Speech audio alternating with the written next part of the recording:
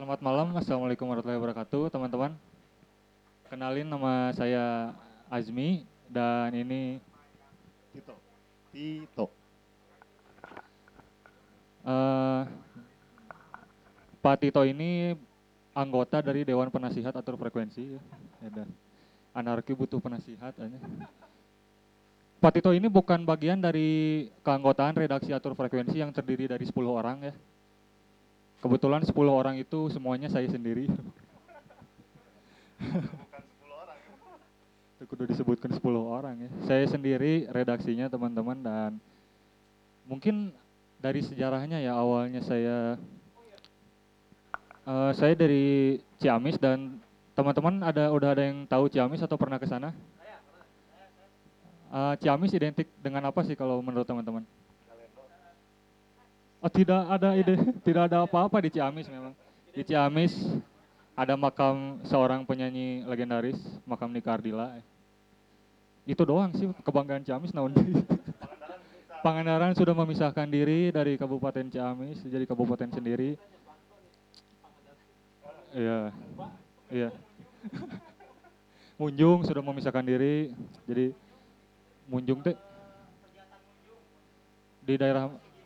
Oh iya bang, masih banyak pesugihan di sini di Ciamis masih banyak ya, termasuk bukan ini ya teman saya ada lagi yang Sunda Wiwitan. Bener ada itu.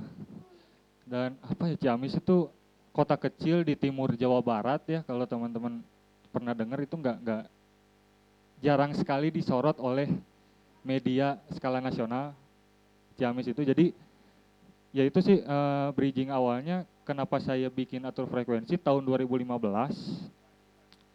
Awalnya ada teman saya namanya Rifki, dia mahasiswa Unpad, ke Ciamis bawa zin dari Bandung.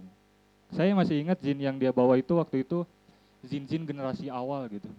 Awal 2000-an atau sebelum 2000-an, diantaranya 13 zin karya Aryan 13, Aryan Seringai, Lisa Belum Tidur karya Heri Sutresna, terus Paper Zin karya Kang Ican yang kemarin kesini, minggu kemarin kesini, sama Gabut Zin dari Unpad. Dari zin-zin itu saya mendapat inspirasi gitu. Awalnya kan Rifki bawa zin, terus ya mi nu kieu teh zin. Ya terus kumaha gitu. Orang kudu kumaha ya. Oh. Ya, ya nya nu kieu di Ciamis. Oh, oke gitu. Jadi saya bikin awalnya gitu. Bikin oh gelap pokoknya poek gitu. Cuma baca-baca lihat-lihat zin itu oh terinspirasi akhirnya saya bikin atur frekuensi volume 1. Ini tahun 2015 bulan April dengan hashtag edisi telat harusnya akhir April. Eh, hanya Rp5.000 lebih murah dari mie ayam ya gitu. Mie ayam upuy alun-alun Ciamis. Ya jadi kenapa bikin zin di Ciamis? Awalnya teman-teman muda-mudi di Ciamis itu kekurangan media. Banyak yang suka berkarya, suka gambar, suka nulis, tapi karya-karya mereka itu apa ya tidak bisa dimuat dan terlalu radikal atau terlalu frontal untuk dimuat di media-media mainstream. Media-media mainstream di Ciamis itu kayak kabar priangan, pikir lain, harian rakyat, warta priangan, koran-koran naon sih koran nu kitu pas dibaca ge anjing naon eusina nu kada dia unggul gitu kan. Ada majalah pendidikan, majalah Ganesha namanya. Itu bukan majalah pendidikan sih, itu mah majalah dinas pendidikan. Jadi media-media mainstream di Ciamis itu utamanya nggak memperlihatkan Ciamis secara keseluruhan, nggak menyorot, nggak objektif gitu, nggak melihat sudut-sudut Ciamis yang jelek gitu, yang buruk, yang butuh perhatian gitu. Uh, jadi di volume 1 itu boleh lihat, ini satu-satunya. Ini satu-satunya saya nggak ada lagi. Ini ya kuduna di fotokopi dari tapi tidak ada uang sama sekali. Ini juga yang Patito teman-teman kalau pengen tahu saya udah gak punya lagi. Habis ya dibagi-bagikan. Jadi volume 1 ini naon isina teh? Oh, ada review apa? Review gigs underground teman-teman Ciamis hardcore waktu itu. Terus ada puisi-puisi dari teman-teman juga yang suka nulis puisi, ada artwork. dan interview dengan salah satu band Ciamis yang sekarang sudah tidak ada ya, sudah bubar. Simple sih karena waktu itu ngedadak dan saya masih bingung bikinnya mau di mana gitu kan, masih belum bisa pakai Corel, belum bisa Photoshop waktu itu, jadi saya bikinnya di eh, Office 2010. Nah, baru yang volume 2 Office 2016. Office kayaknya. Enggak. Enggak. Volume 2 tidak ada, teman-teman. Volume 2 saya kehabisan, yang Patito hilang. Di sini tidak ada. Adanya di arsip Bandung Zinfest kayaknya. Gak apa-apa lah, volume 2 butut iya. Ya. Oh iya, volume 2 ada teman dari Bandung Zinfest. Volume 2 gambar ininya, gambar covernya Darth Vader lagi main gitar gitu kalau salah. Itu unggul. Dari Google ya. Saya copy dari Google. Kalau ini yang volume 1 ini saya bikin sendiri, bener covernya dari artwork Pink Floyd ya, yang albumnya di fotokopi ya. Fotokopi, pun fotokopi mahal berwarna, tapi di kantor. Dan ini saya membuatnya dengan total anarkisme. Jadi saya waktu itu kerja di tata usaha sebuah sekolah ya, gak usah disebutin lah namanya, sekolahnya SMP Negeri 2 Ranca. Ciamis ya. Jadi saya menggunakan uang sekolah buat fotokopi ini gitu. Jadi kan ada tempat fotokopi khusus, ya tempat fotokopi buat fotokopi soal gitu kan, soal-soal sekolah saya dipakai gitu. Saya iya fotokopi sabra 100 lebatkan kanabon SMP anjir. 100 eksemplar lebatkan kanabon anjir. Oke gitu. Jadi gratis kan aja, kurang dijualan kan 5.000. Jadi rugi tuh untuk karena saya fotokopi lagi ternyata tidak payu ya. Ya gitulah, suka dukanya bikin zin. Itu volume 1, langsung ke volume 3 karena volume 2 tidak ada. Nah ini volume 3, teman-teman tahu lah ini art dari sebuah band ya. Ya sebuah band, apa tadi? Sheila on Seven, bukan. Oh iya, hardcore punk, Descendant. Saya tidak tahu bandnya juga, tidak pernah dengerin lagunya. Cuma ya lihat bagus aja gitu, lagi baca koran atau baca zin gitu. Jadi dipakai aja, terus saya edit secara serampangan gitu kan. Terbit begitu lama namun dinanti-nanti layaknya gerhana matahari. Nah ini tahun 2016 karena waktu itu ada gerhana matahari kalau teman-teman ingat, tahun 2016, jadi saya captionnya gitu. Edisi lebih serius, tanpa tema, tidak berkonsep, biarkan mengalir saja. Zin pisan kan? Ya menurut saya sih zin pisan. Dan iya, teman-teman juga pasti bertanya-tanya kenapa atur frekuensi isinya cuma Ciamis doang gitu. Saya cuma memuat karya-karya dari teman-teman lingkaran pertemanan di Ciamis. Simpelnya saya menetapkan sistem zonasi ya pada atur frekuensi. Ya, dinas pendidikan bisa. Oh tidak bisa. Anda harus pindah KTP dulu jadi orang Ciamis, baru dimasukin. Ini isinya ada special report drawing terror. Oh ya, drawing terror itu ajang silaturahmi artworker sepriangan timur. Jadi bukan hanya Ciamis, ada dari Tasik, Pangandaran, Banjar. Kebetulan ada orang Ciamisnya, jadi saya liput gitu. Kalau agak ada, sorry lah, eksklusif gitu mah ya Pak. Eksklusivitas. Artwork, apalagi tulisan diskusi. Oh ya, ada kesimpulan dari sebuah diskusi dan cerita dari lapak baca rakyat. Ini lapak baca rakyat kalau di Bandung itu mirip perpustakaan jalanan Bandung. Di Ciamis juga ada. Pada saat itu teman saya bikin lapak baca sebelum literasi hype gitu. Tahun 2016 itu pemerintah juga belum ada program-program pemerintahnya Pak untuk literasi gitu. Baru sekarang ada muncul pada akhirnya ya gitu, jadi Formagat, Lingkar Literasi Ciamis dan lain-lain. Volume 4, ini volume 4. Volume 4 ini sangat spesial, teman-teman. Karena ini untuk pertama kalinya cover atur frekuensi artworknya dibikin khusus. Artwork atur frekuensi ini dibikin khusus oleh orang Banjar ya. Banjar juga masih Ciamis dulu ya. Sekarang sudah memisahkan diri jadi kota administratif. Kalau Bandung mah Banjar itu Cimahi lah. Iya sama. Jadi saya ini pesan sama dia, artworknya pengen gini gitu. Dan hasilnya sesuai dengan keinginan saya. Gambarnya rusa, berkacamata, dengan buku-buku kiri di meja dan ke kiri-kirian lah. Jadi maksudnya kenapa saya pilih rusa? Rusa itu kan punya tanduk bercabang ya. Maksudnya pemikiran manusia itu bercabang, tidak bisa dikotak-kotakan, tidak bisa hanya satu gitu. Kembali lagi ke nama atur frekuensi, saya lupa cerita juga kenapa dinamai atur frekuensi. Awalnya teman saya juga Rifki yang ngasih nama atur frekuensi. Awalnya gimana ya? Frekuensi itu kan kalau di sini kaitannya sama pemikiran tiap individu itu kan berbeda, teman-teman. Frekuensinya beda-beda, tapi dengan atur frekuensi mencoba mengatur, mencoba mengumpulkan semua menjadi satu gitu dalam satu majalah. Simpelnya gitu sih. Di sini ada di belakangnya ada gambar Gunung Sawal yang menjadi logo Kabupaten Ciamis, Gunung Sawal. Dan isinya itu apa ya? Oh, Gedung Kesenian Kabupaten Ciamis. Oleh teman saya dicoret-coret ya, dindingnya karena Gedung Kesenian Ciamis tidak pada saat itu dibangun oleh pemerintah namun tidak mengikuti standar-standar gedung kesenian. Sehingga para pegiat seni di Ciamis sendiri pun tidak bisa menggunakan gedung kesenian tersebut, teman-teman. Dari teater, dari musik, dari pokoknya macam-macam lah pokoknya. Gedung kesenian bahkan sampai sekarang itu tidak pernah terpakai sehingga detik ini oleh para pegiat seni di Ciamis sendiri gitu.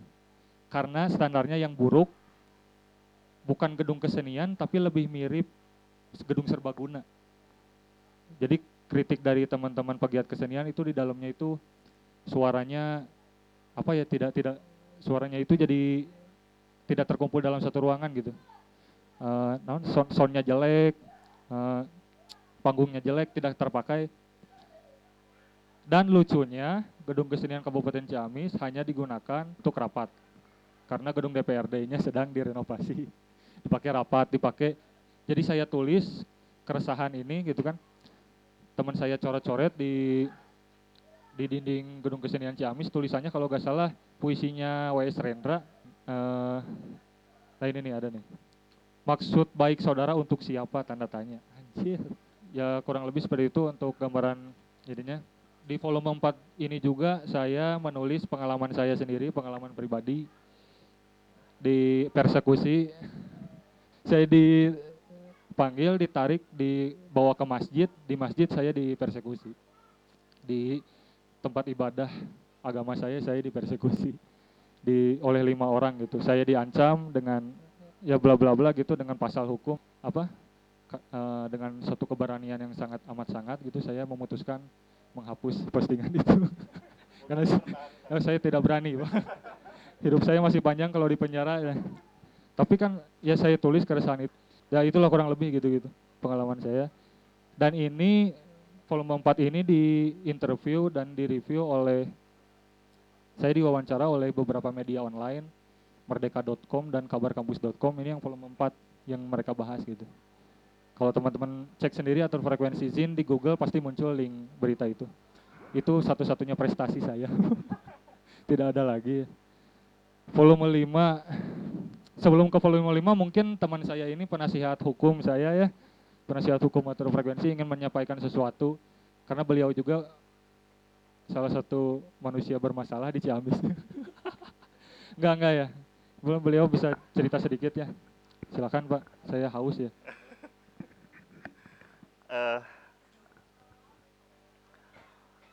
Perkenalkan dulu ya teman-teman, nama saya Tito Wardani. Saya asli dari Ciamis, cuman sejak tahun 2007 sampai sekarang saya tinggal di Bandung. Tahun 2015 itu saya pulang ke Ciamis karena setelah lulus S1 di UPI jurusan sejarah, kemudian dilanjut di Unpad. Setelah selesai di Fakultas Ilmu Budaya di Unpad, saya pulang ngajar di salah satu universitas di Ciamis sekitar tahun 2015. Nah, kampusnya Universitas Galuh namanya. Nah, tahun 2015 saya sudah mengenal Jin sebelumnya, gitu kan. Tahun 2015 saya sudah mengenal Jin sebelumnya. Di Jinfest 2016 itu kalau misalkan ada ya Vetable Zin, Itu zin yang dibuat oleh teman saya di UPI. Jadi saya kenal zin mungkin sekitar tahun 2013 awal-awal pas ketika pegang zin teman saya. Nah, tahun 2015 sebelum saya pulang saya bikin dulu zin namanya Kensa Zin. Kenapa? Karena saya punya eh, perusahaan penerbitan buku independen namanya Kenca Press gitu kan. Nah, karena ada acara 2016 ya, ada acara 2016 Bandung Zin Fest, saya masukin Kenca Zin. Nah, si Kenca Zin ini eh, berbicara atau membahas mengenai gerakan-gerakan internet freedom. Jadi kebebasan orang-orang atau kebebasan untuk berinternet. Gambarnya kalau misalkan masih ada di arsip Bandung Zinfest ya, gambar depannya itu gambar logonya itu Julian Assange. Julian Assange. Jadi kan ada tuh triple atau 3 orang yang sangat dicari oleh Interpol, oleh buronan, oleh CIA ya. Julian Assange dari Australia, terus Edward Snowden sama Chelsea Manning. Yang kena sama CIA itu adalah Chelsea Manning. Nah, mereka itu orang-orang yang berbicara kebebasan untuk berinternet. Jadi semua hal yang berbicara tentang rahasia-rahasia CIA oleh mereka dibongkar, begitu kan, di dalam deep web. Hingga akhirnya apa? Hingga akhirnya 3 orang ini, pentolan 3 orang ini dicari-cari oleh Amerika. Nah, di Kenchajin yang terbit atau yang keluar tahun 2016, yang waktu itu ikut Jinfest juga, itu ada, cuman sekarang saya tidak memegangnya karena kehabisan. Mau dicetak atau mau di print ulang, ini apa namanya berwarna, jadi agak-agak males gitu kan. Nah, jadi pas tadi bareng sama Ajmi atur frekuensi, ya saya juga ikut atur, kata saya kan, sambil memperkenalkan juga Kenchajin atau Kenchapres ya. Jadi tahun 2016, 2018 saya ikut juga Bandung Jinfest. Nah, cuman pas 2018 di Bandung Jinfest, Kenchajin itu nggak mengeluarkan edisi kedua. Yang mengeluarkan itu edisi ke-6 atur frekuensi. Jadi saya pesan satu tabel di Bandung Jinfest 2018 itu habis setengahnya sama atur frekuensi. Sisanya cuma terbitan buku-buku Kencapres saja. Karena Gitu. saya tidak lolos kurasi pada saat itu ya. Saya telat kurasi jadi gak diterima Bandung Zinfest. Saya telat kurasi jadi gak masuk Bandung Zinfest. Saya gak masuk daftarnya gitu karena telat. Akhirnya saya numpang di lapakannya Kencapres. Waktu 2015 saya pulang ke Ciamis ya, dan mengajar di Universitas Galuh di Ciamis, itu baru kenal sama Azmi ya, sekitar tahun 2015-an. Baru kenal sama Azmi. Jadi baru tahu juga ternyata dari Zin ini, dari Zin Atur Frekuensi, baru tahu juga bahwa ternyata ada Zin yang sudah terbit 4 edisi dari Ciamis gitu kan. Pas kebetulan saya sudah di Ciamis juga. Nah, karena barengan pada waktu itu Atur Frekuensi ikut Zinfest 2016, saya pun Kencajin ikut Zinfest juga 2016, maka di sana kita bangunlah terus komunikasi hingga akhirnya sampai sekarang kita bareng-bareng di sini di Bandung gitu kan. 2018 terakhir saya ada sedikit masalah di Kabupaten Ciamis gitu kan, di universitas. Jadi Masalah apa itu? jadi begini ya kawan-kawan. Setahu saya yang namanya kampus itu tempat yang paling merdeka untuk mengemukakan pendapat dan berpikir. Jadi kalau misalkan you mau berpikir sebebas-bebasnya, tempatnya adalah kampus. Ruangnya, ruang kelas. Ruang kelas adalah ruang yang paling bebas membicarakan apapun di alam semesta ini. Jadi kalau misalkan you mau bicara masalah anarkisme, komunisme, kapitalisme, bahkan fundamentalisme, ya di ruang-ruang kelas, ruang-ruang kampus. Tapi entah kenapa, karena mungkin di Kabupaten Ciamis ini sedikit kabupaten yang agak sedikit feodal ya, entah kenapa struktur jadi struktur pemikirannya ketika ada salah satu pengajar atau pendidik yang mempunyai pemikiran yang agak berseberangan, itu langsung di ini kan dialihfungsikan, disingkirkan. Lah akhirnya saya memilih saya nggak bisa atau nggak akan bisa terus berkembang kalau misalkan tetap berada di Kabupaten Ciamis meskipun ruang lingkupnya kampus. Hingga akhirnya saya balik lagi ke Bandung dan memutuskan untuk menjadi seorang penulis gitu kan. Cetak oleh penerbit sendiri gitu. Jadi lebih memilih untuk balik lagi ke Bandung dan menulis. Itu mungkin nah, sudut pandang saya tentang atur frekuensi ya. Pertama-tama itu eh, belum pernah ada zin yang spesifik yang membicarakan tentang Ciamis gitu kan. Dalam ruang lingkup bukan yang semestinya atau bukan yang dihadirkan oleh pemerintah gitu kan. Kalau misalkan ini Kabupaten Ciamis kan kemarin baru ulang tahun tuh, ada karnaval SCTV. Kata saya, ngapain Kabupaten Ciamis mengadakan karnaval SCTV? Kan ada hal yang mesti atau ada hal yang bisa lah dilakukan lebih daripada itu kan gitu. Ada yang lebih penting daripada itu kan gitu. Nah, atur frekuensi ini membicarakan mengenai kritik-kritik yang memang dibutuhkan oleh atau yang memang bisa membangkitkan kesadaran-kesadaran yang ada di ruang lingkup di Kabupaten Ciamis itu sendiri. Kenapa? Karena banyak orang-orang yang berasal dari Kabupaten Ciamis itu belajar atau kuliah di luar kota gitu. Memang paling banyak di Kabupaten Ciamis memang paling banyak ke wilayah Jogja sih. Paling banyak. Kenapa? Karena lebih dekatnya ke sana gitu kan. Tapi dengan itu atur frekuensi ini menjadi sebuah media alternatif gitu kan. Ketika kita ingin mengetahui tentang apa sih atau bagaimana sih atau di mana sih sebetulnya Ciamis, nah atur frekuensi ini memberikan gambaran tentang itu gitu. Jadi menurut saya atur frekuensi ini adalah zin yang memang spesifik membahas tentang Ciamis. Lalu yang kedua, zin yang memang berbicara apa adanya tentang sebuah kabupaten yang berada di paling timur Jawa Barat. Itu mungkin ya. Lanjut ke yang kelima ke enam. Volume 5 silahkan. Volume 5 ini edisi atur frekuensi pertama dengan jumlah halaman yang sangat banyak ya, sangat banyak, ada 113. Oh, sorry. Kan tadi disuruh ngagorowok, orang ngagorowok tadi. sorry. Ada 113 halaman dan covernya Nika Ardila, jelas karena saya mengidolakan juga beliau ya dan karena dia orang Ciamis. Yang meninggal di Jalan IR Juanda, Bandung.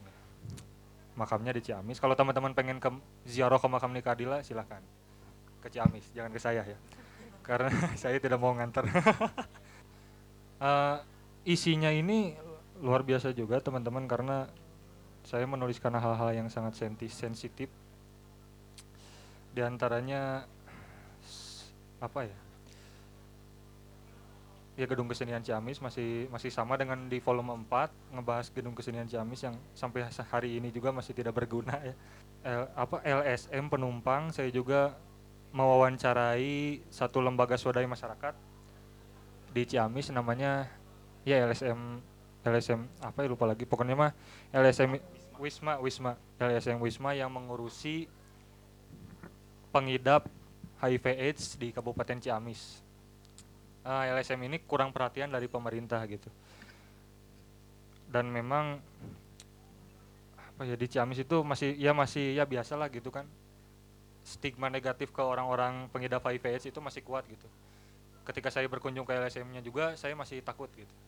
Takut ketularan padahal kan mau lagi datang minum kecil aja bisa tembak HIV mau padahal gitu. Mau misalnya. Itu ketakutan yang memang wajar gitu karena ketidaktahuan kita gitu, makanya saya tulis di sini. Jalanan Ciamis yang masih banyak lubang-lubang ya, terutama jalan-jalan yang akses ke desa-desa masih banyak yang jelek, termasuk ke desa saya.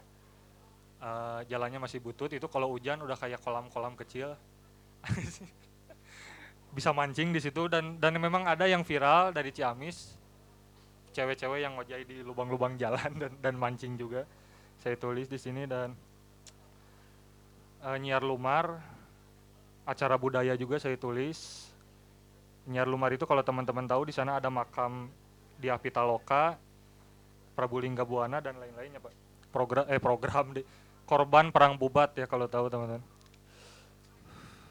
Di sini juga saya mengkritik badan badan badan event mahasiswa. badan naon sih sebenarnya teh? Badan eksekutif mahasiswa yang sebenarnya hanya badan event mahasiswa di kampus saya, bukan di sini sih. Oh iya, ada kabar-kabar pergerakan lokal juga, gigs lokal, komunitas-komunitas lokal, band-band lokal juga ada. Ya, artis-artis lokal, profilnya ada di sini. Ya, band-band lokal Ciamis yang sampai sekarang hanya yang bertahan cuma satu ya. Di sini ada 10, yang bertahan cuma satu. Enggak. Beberapa sih ada yang bertahan, namun yang lain udah pada bubar. Tapi mereka berterima kasih banyak sudah didokumentasikan. Temanya apa ya, disangkana alus meureun kikituan teh, itu ungkapan dalam bahasa Sunda sih. Kalau teman-teman tahu, jadi disangkanya keren kikituan teh gitu. Data alus iya kikituan teh. Temanya kayak gitu. Hah? Ya pokoknya orang-orang yang saya jelek-jelekan di sini, saya caci maki bebas lah.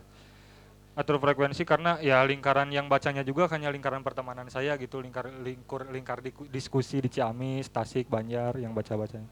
Kontributor juga mungkin teman-teman bertanya juga kontributornya yang menyumbangkan karya untuk zin ini siapa aja ya, teman-teman saya. Lingkaran pertemanan saya di Ciamis, Tasik, Banjar, pokoknya semua yang saya muat di sini dari teman-teman Bandung juga banyak ya. Pokoknya semua yang saya dimuat di sini adalah orang-orang yang saya kenal, gitu. Kalau orang yang nggak kenal, rek naon dimuat gitu kan? Iya kan mah dia orang bebas. Dan volume 5 ini tidak terlalu booming ya, anjir. Ya padahal covernya Nika Ardila. Ya. Karena mungkin terlalu tebal. Jadi orang males bacanya gitu. Dan itu jadi pelajaran buat saya di edisi berikutnya di volume 6. Lebih tebal lagi. Lebih tebal tapi saya bagi 2. Tadinya ini 160 halaman kalau gak salah mau dibikin 1, tapi anjir kandel teuing gitu kan.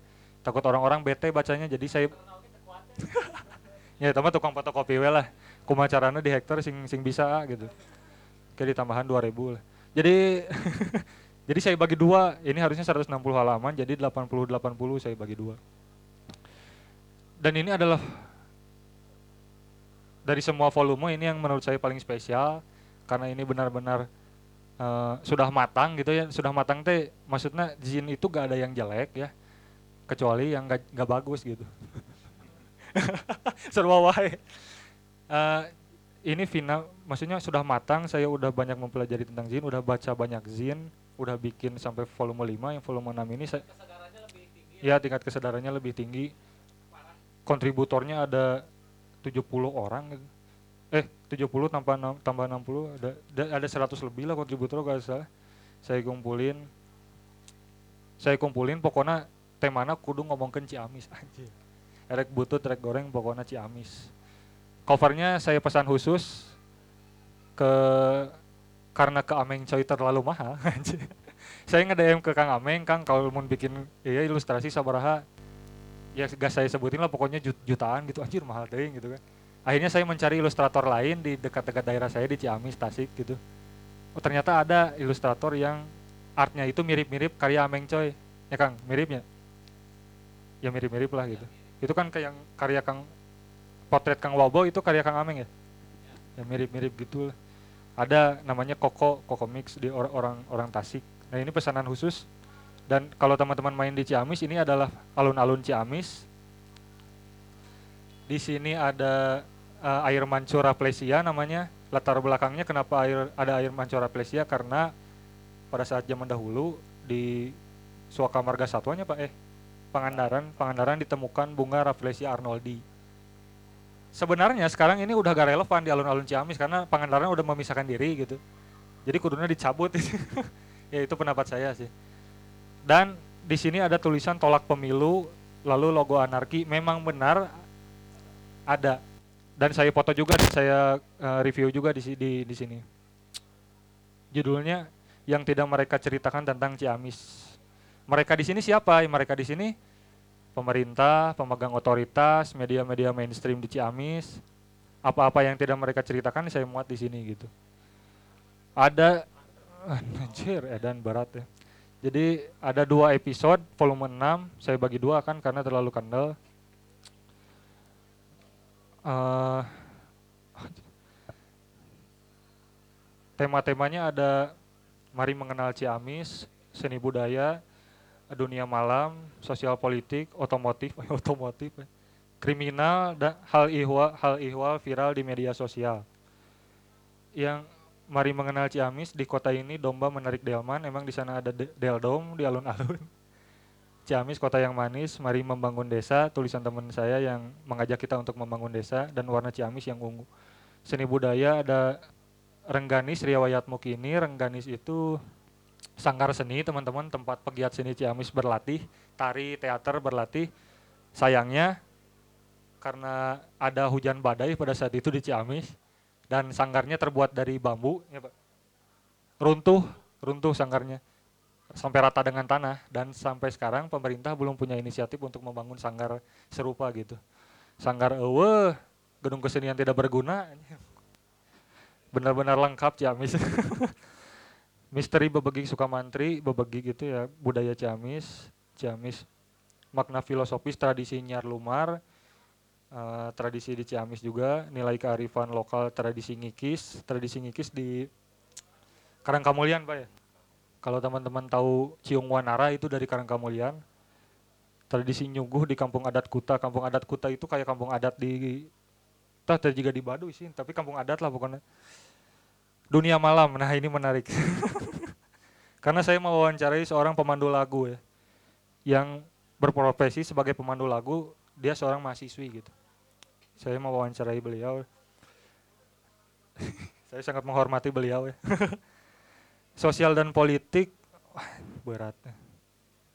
Pertanyakan rasionalisasi, revitalisasi alun-alun. Jadi alun-alun Ciamis sedang direvitalisasi, rasionalisasi anggarannya belum tahu. Dan pada saat itu Ciamis sedang pemilihan bupati ya. Apa ya kalau gini, saya juga mewawancarai, saya melihat dengan mata kepala saya sendiri di Ciamis masih ada manusia roda. Kalau teman-teman tahu manusia roda, orang yang hidup di roda, jadi pemulung, profesinya pemulung, keliling kemana-mana, tidurnya juga di rodanya gitu, itu masih ada di Ciamis. Dan ketika itu saya melihat si bapak itu tidur di rodanya, yang roda pemulung itu di seberang pendopo. Pendopo Kabupaten Ciamis, kantor bupati. Jadi saya tulis gitu, enggak saya wawancara, tetega karunya. Jika aku menjadi bupati, keterpojokan ganda. Keterpojokan ganda ini tulisan saya tentang seorang anak SMP di Ciamis yang mohon maaf diperkosa oleh guru agamanya. Diperkosa oleh guru agamanya, tapi berita tentang si anak ini itu kayak angin lalu gitu Kang. Muncul di koran lokal, tapi besoknya udah dilupakan gitu, nggak tahu kelanjutan hukumnya seperti apa, nggak tahu gitu. Ya tidak ada yang peka, maka saya tulis. Apalagi ya, pentas juga apa sih yang viral, pentas gardu teater, bendera merah putih yang terbalik. Aduh, saya waktu 18 Agustus pernah berjalan di satu desa di Ciamis dan melihat satu bendera di depan rumah itu kebalik benderanya, jadi ada fotonya. Benderanya kebalik, gak tahu kenapa gitu. Ada bendera terbalik di depan salah satu rumah warga. Tadinya saya mau datengin gitu, mau ngasih tahu, Pak iya dibalik bendera bener kan gitu kan. Tapi tetega karena ketika dilihat lagi ternyata rumahnya itu rumah panggung, bilik, dan udah kelihatan agak jelek gitu rumahnya. Kayaknya bukan ketidaksengajaan, tapi kesengajaan gitu. Karena di desa itu juga di depan rumah itu jalannya udah jalan yang bolong-bolong deh. Jadi ini kan berat gitu maksudnya teh. Ini kunaon sih benderana buat dibalik itu gitu kan. Apakah karena keresahannya terhadap Indonesia gitu kan, ketidakpuasannya terhadap pemerintahan negeri ini atau gimana. Tapi saya gak datengin, ya biarin aja gitu. Di foto saya posting, tapi di foto saya posting banyak yang ngomen, mi bejaan atuh mi, omongan atuh. Omongan we sorangan da orang mah tega gitu ningali imahna ge. Lihat rumahnya aja udah gak tega gitu. Di episode 2 masalah penobatan Raja Galuh. Jadi kalau teman-teman tahu, Ciamis itu bekas kerajaan namanya Kerajaan Galuh, sudah lama runtuh.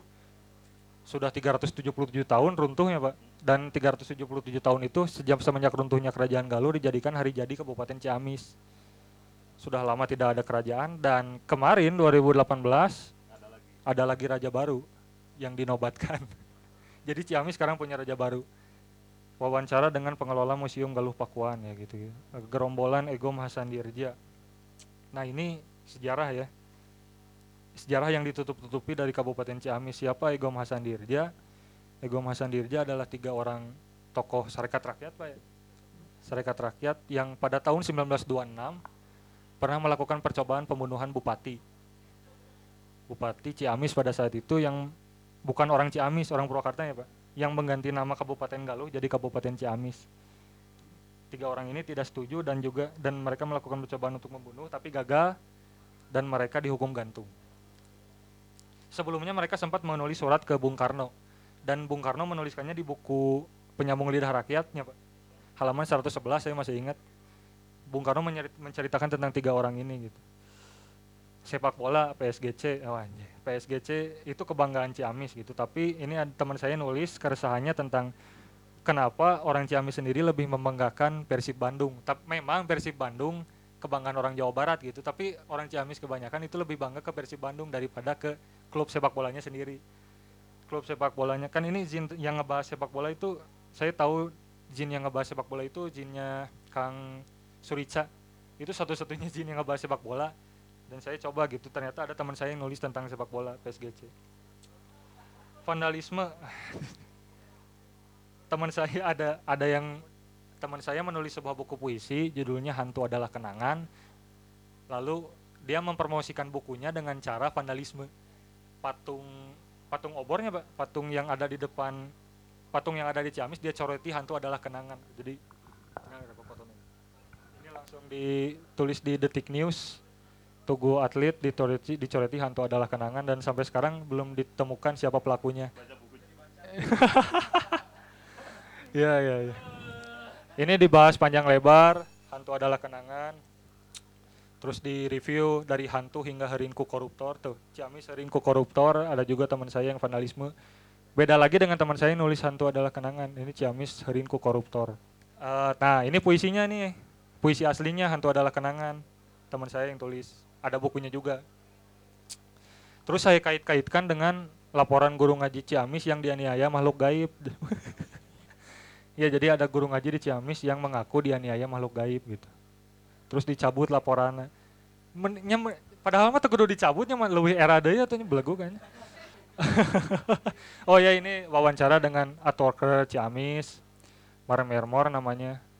Beliau yang menulis Ciamis herinku koruptor, negeriku diisi oleh banyak koruptor. Saya mewawancarai dan karya-karyanya sangat-sangat bagus sih, secara grafis gitu, enak dilihat dan menyebar di tembok-tembok kota Ciamis. Oh, ini juga menarik karena gay di Ciamis ternyata beribu orang jumlahnya, kata koran Warta Priangan, yang sebenarnya tidak benar gitu. Jadi teman saya yang pengelola yayasan HIV/AIDS tadi mengatakan ini gak benar beritanya gitu, dan beliau yang menulis review ini gitu, dan beliau juga protes ke korannya. Jadi ini pemberitaan yang tidak benar tapi udah seenaknya aja ditulis gitu oleh koran mainstream. Oh ini, waduh, ini cerpen karya teman saya cewek, tapi cerpennya menceritakan tentang gay, 2 orang gay laki-laki.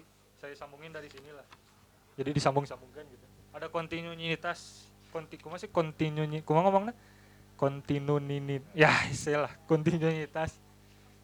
Kontinuitas diatur frekuensi zin ini gitu. Terus ya, kontinuitas. Oke, terima kasih. Tulisan waria di Ciamis, PSGC, waria, hubungannya dengan PSGC ya.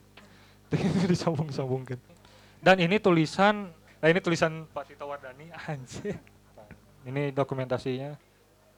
Ciamis sudah ada punk tahun 90-an, bahkan konon Marginal juga awalnya ngeband di Ciamis katanya. Dan nyetrit di Ciamis katanya gitu, kata teman-teman ini. Ini kritik, ini bukan tulisan saya sih. Kritik terhadap Metal Gear, ada show gigs gitu metal di Ciamis, bukan. Yang mengundang band Radang Kelamin, kalau teman-teman tahu ya. Dia mengundang band Radang Kelamin tapi bikin juga banner no place for homophobia, fascism, sexism. Kan Radang Kelamin teh seksisme Aisyah. Jadi gitu, bukan tulisan saya sih, ini tulisan teman Kang Surica ya, orang Bandung juga dari Ciamis. Ini Zin teh sebenarnya bikin masalah sih. Kalau dibaca benar-benar isinya masalah semua. Yang ini menarik lagi, teman-teman baca sendirilah kelanjutannya. Pegang Mbak, saya kan menulis interview saya dengan pemandu lagu di Ciamis ya. Dia seorang mahasiswi tapi mencari nafkah dengan memandu lagu. Banyak yang nyinyir ke dia gitu di sosial media, banyak yang nge-DM, banyak yang ngomen gitu kan. Intinya mah dia tuh banyak dinyinyirin gitu. Dinilai nggak bener gitu pekerjaannya gitu. Padahal menurut saya dia lebih mulia dari mahasiswi-mahasiswi cantik yang jadi tim sukses. Dan mahasiswi-mahasiswi cantik ini orang-orang yang saya kenal, mahasiswi di kampus saya, anggota BEM juga. Menurut saya lebih mulia si pemandu lagu daripada mereka gitu. Menjual idealismenya sebagai mahasiswi untuk jadi tim sukses. Cier, selebgram unggul itu saya follow semua ya kalau saya follow semua, saya lihat story-nya satu-satu ya. Makanya saya dapat fotonya satu-satu. Ini kan revitalisasi alun-alun ya. Anggarannya 700. Anggarannya 21 miliar. Sedangkan di Ciamis masih banyak orang-orang yang hidup di bawah garis kemiskinan gitu. Ini tulisan teman saya juga. Dan kenapa Asa Tekudu gitu ngerevitalisasi alun-alun. Ini gedung kesenian Ciamis digunakan untuk pelantikan ketua DPRD yang baru. Setelah pelantikan, ketua DPRD-nya bikin syukuran di gedung kesenian juga. Tanpa seni. Nah ini Rengganis yang tadi saya ceritain udah runtuh. Sekarang udah gak ada, ini gambarnya waktu pasca kena badai, besoknya ini dipoto. Gitu sih, dan banyak art-art juga karya teman-teman di Ciamis, artworker, ilustrator di sana gitu. Ya cukup sekian dulu, mungkin teman-teman ada yang mau ditanyakan. Berpendapat. Kan kalau misalkan dalam letak mah ya Ciamis teh di antara Banjar, Pangandaran, Tasik, gitu, Garut gitu ya. Nah, gimana sih pengaruh, kan ini banyak kontributornya, ada yang dari Banjar juga, terus ada teman-teman mungkin Ciamis nate Cihaur deket ke Tasik, kurangnya kali itu. Bagaimana si atur frekuensi Zin ini mempengaruhi teman-teman kontributor pada si daerah-daerah pinggir ini gitu kan. Apalagi kalau misalkan bisa disebut emang gitu Tasik maju dalam segi komunitasnya, mereka udah maju gitu. Tapi mungkin dalam hal ini bagaimana pengaruhnya si atur frekuensi ini gitu untuk daerah-daerah sekitarnya gitu. Bukan dalam hal laku atau enggaknya, tapi dari segi dari pandangan si kontributornya ini gimana gitu ke daerah-daerah itu. Saya ya. Karena mungkin begini, di Ciamis itu ada beberapa kelompok-kelompok diskusi gitu kan. Ada kelompok diskusi sastra, ada kelompok diskusi keagamaan, ada kelompok diskusi filsafat, ada kelompok diskusi sastra, agama, sosial politik, dan bahkan sejarah juga ada kelompok-kelompok diskusi itu. Nah, dari kelompok-kelompok diskusi itulah kemudian atur frekuensi ini disebarkanlah begitu kan, atur frekuensi ini disebarkan. Nah, kelompok-kelompok diskusi ini berasal dari orang-orangnya atau personal-personalnya itu berasal dari daerah-daerah yang berbeda gitu kan, karena Azmi kadang menggunakan saya di dalam fasilitas-fasilitas kampus itu kadang jadi ada kegiatan gitu kan. Kampus Universitas Galuh yang tadinya beres jam 4, jam 5 itu udah sepi begitu kan. Nah, karena ada beberapa kelompok-kelompok diskusi yang sering ngobrol, sering tukar pikiran di sana, itu jadi hidup gitu kan. Nah, sedangkan mahasiswa-mahasiswa ini kan berasal dari daerah-daerah yang berbeda gitu kan. Jadi dari Tasik ada, Garut ada, Bandung pun juga ada gitu kan, kalau kontributor-kontributornya. Ya, begitu ya. Saya sebarkan juga di lapak-lapak baca gitu. Lapak baca teman-teman di lingkar Ciamis, Tasik, Banjar.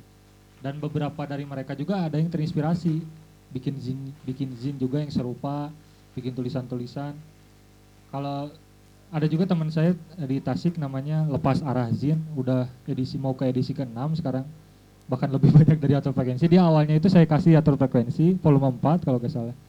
Gimana gini Nukia gitu. Dia bikin dan dia juga mau memperkenalkan zinnya di sini, tapi can kaburu Kang. Inspirasinya saya balik lagi ke masing-masing individu ya Pak, yang membaca zin ini terus pulang dengan gagasannya masing-masing dan ya mau diaplikasikannya dengan cara masing-masing gitu. Walaupun secara minat baca masih rendah gitu ya Pak. Saya mah punya pemahaman setiap tulisan akan menemukan pembacanya sendiri. Anjir. dan, ya gitu sih. Ya gak apa-apa gitu, gak apa-apa. Untuk sekarang jangkauannya hanya segini gak apa-apa, tapi untuk kedepannya mungkin. Atur frekuensi udah sampai mana sih Pak? Pernah dibawa kemana? Kalau dibawa sama Kenca Presma ke ini Jin Penang Malaysia, atur frekuensi pernah dibawa ke Penang Malaysia. Yang volume 6, kalau yang volume 6. Jadi tukul cetak. Mah bukan di mana ya? Jakarta gitu kalau nggak salah, waktu di Jakarta, waktu Kencapres ini di Jakarta. Karena saya sama Ajmi sebenarnya Kencapres, Kencajin sama atur frekuensi ini ya bareng-bareng lah gitu kan, karena satu lingkaran, satu lingkungan gitu kan.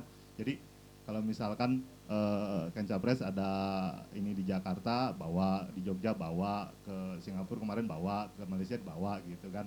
Jadi udah dibawa-bawa sama ini gitu. Itu sih tapi tetap aja atur frekuensi, tetap aja ruang lingkupnya Ciamis gitu.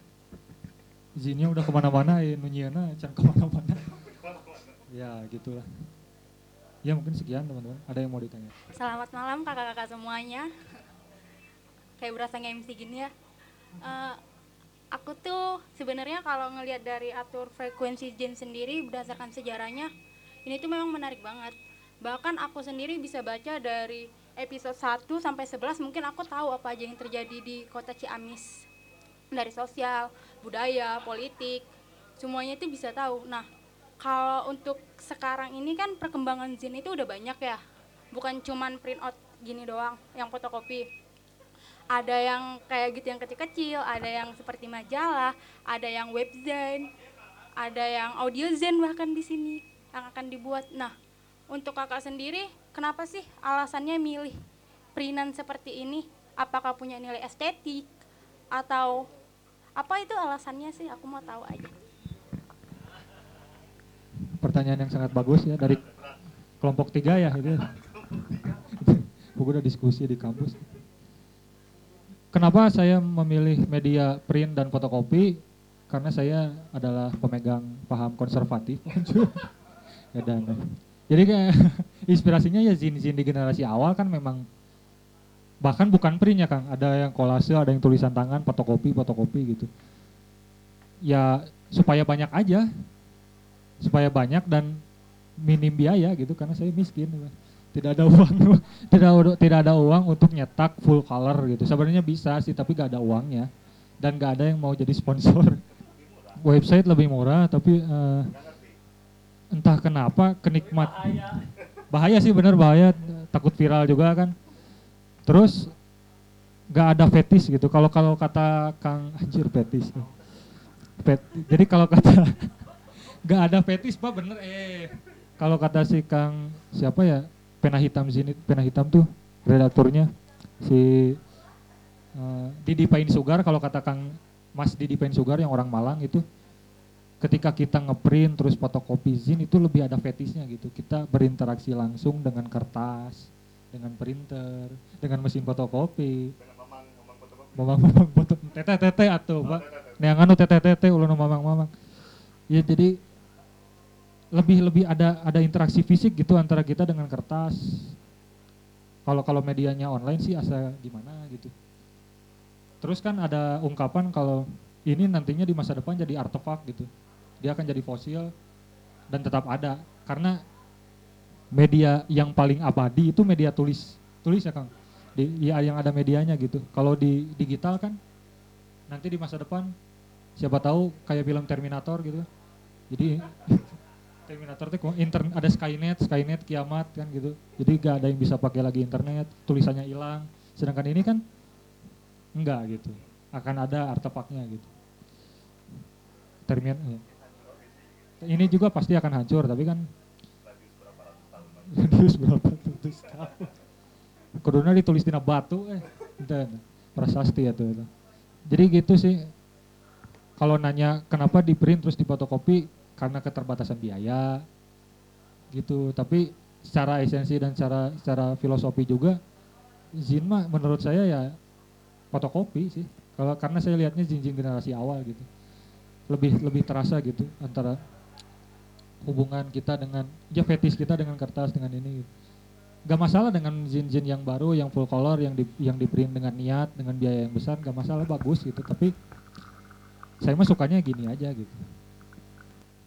Walaupun PDF-nya full color. Terus di print hitam putih. Ya gitu. Ya, rebel gitu. Nggak, gimana mau komentar. Oke, Club Zin keempat ya. Mai. Club Zin keempat ya, Bandung Zin Fest. Untuk sesi presentasi dari atur frekuensi Zin ini kayaknya menutup Club Zin ini. Sesi ini kita tutup aja dengan foto bareng dan foto bareng, sisanya kalau masih mau ngobrol di luar mangga.